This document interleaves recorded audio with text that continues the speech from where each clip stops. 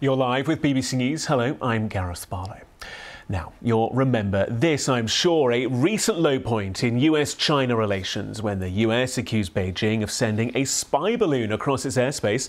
It shot it down off the coast of South Carolina. And then there was also the visit to Taiwan last year by the then Speaker Nancy Pelosi, which led China to break off communication between the two nations' militaries.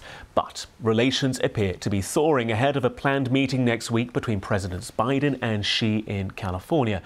And today, the US Treasury Secretary Janet Yellen has been holding talks in San Francisco with her Chinese counterpart. The US Treasury says the two sides agreed to intensify communication and committed to work together on a range of economic, financial stability and regulatory issues. And the area where the world's two biggest polluters appear to be able to work together is climate change. Speaking to the BBC in Singapore, the US Special Envoy for Climate, John Kerry, said they'd reached some bilateral agreements ahead of the COP28 summit in Dubai at the end of the month. Let's see what happens in the next days. We felt that our 4 days of talks were very successful. We did come up with some agreements. We're just going through some process now, but we hope to share them with everybody at the appropriate moment.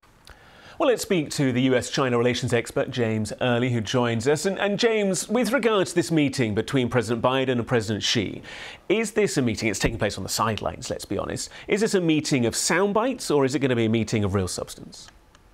Yeah, we don't even know where it's at, Gareth, somewhere in San Francisco, but not specifically. I have low expectations. If you look at the last 5 diplomatic meetings between the U.S. and China, 3 were Americans in China and 2 were Chinese here.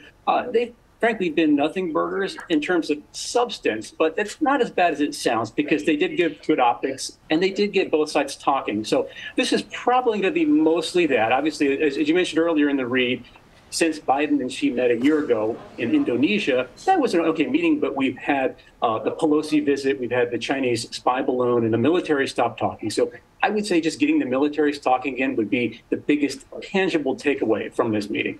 Two massive economies, two massive polluters, two massive militaries. What do they need from each other? Because it goes beyond just talking on a military level, surely.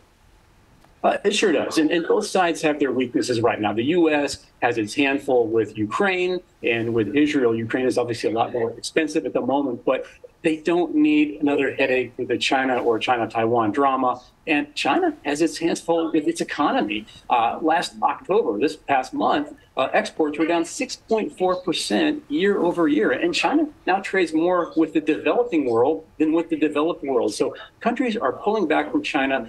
Investors are pulling back from the Chinese stock market. $160 billion left in the last quarter. These are companies, foreign companies saying, we would rather repatriate that money than keep it invested in China. One of the first times in probably 25 years, China has seen net negative investment flow, which is just frankly pretty bad. And the real estate market is looking like it's got cracks. Long term, it's got a demographic problem with an aging population. So China is also not in a strong position. And you can usually gauge how China feels about its own economics by how friendly it is externally. So right now, we've got 2 reasons to have an olive branch. So for whatever the reasons, I'm hoping for a positive outcome. With regards to trade, things got to a particular, didn't they, under Donald Trump when there was those tit-for-tat trade tariffs between the two on things like steel, for example. China and the US are never going to be allies, but they can come a long way from the depths of that relationship. What would be the peak of the relations between the two?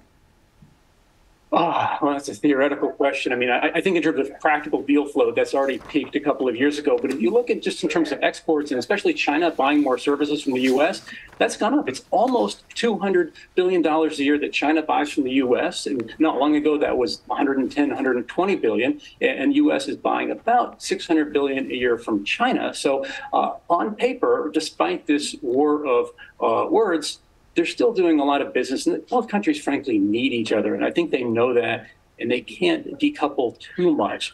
That's one reason for optimism. But if you look out 5, 10 years, I think both countries are setting up for structural differences. Frankly, what the U.S. and what China want are incompatible in terms of long-term goals. I think China has always known that, and the U.S. is starting to wake up to that. So smooth sailing, perhaps for now, but 5, 10 years out, I'm a little less optimistic.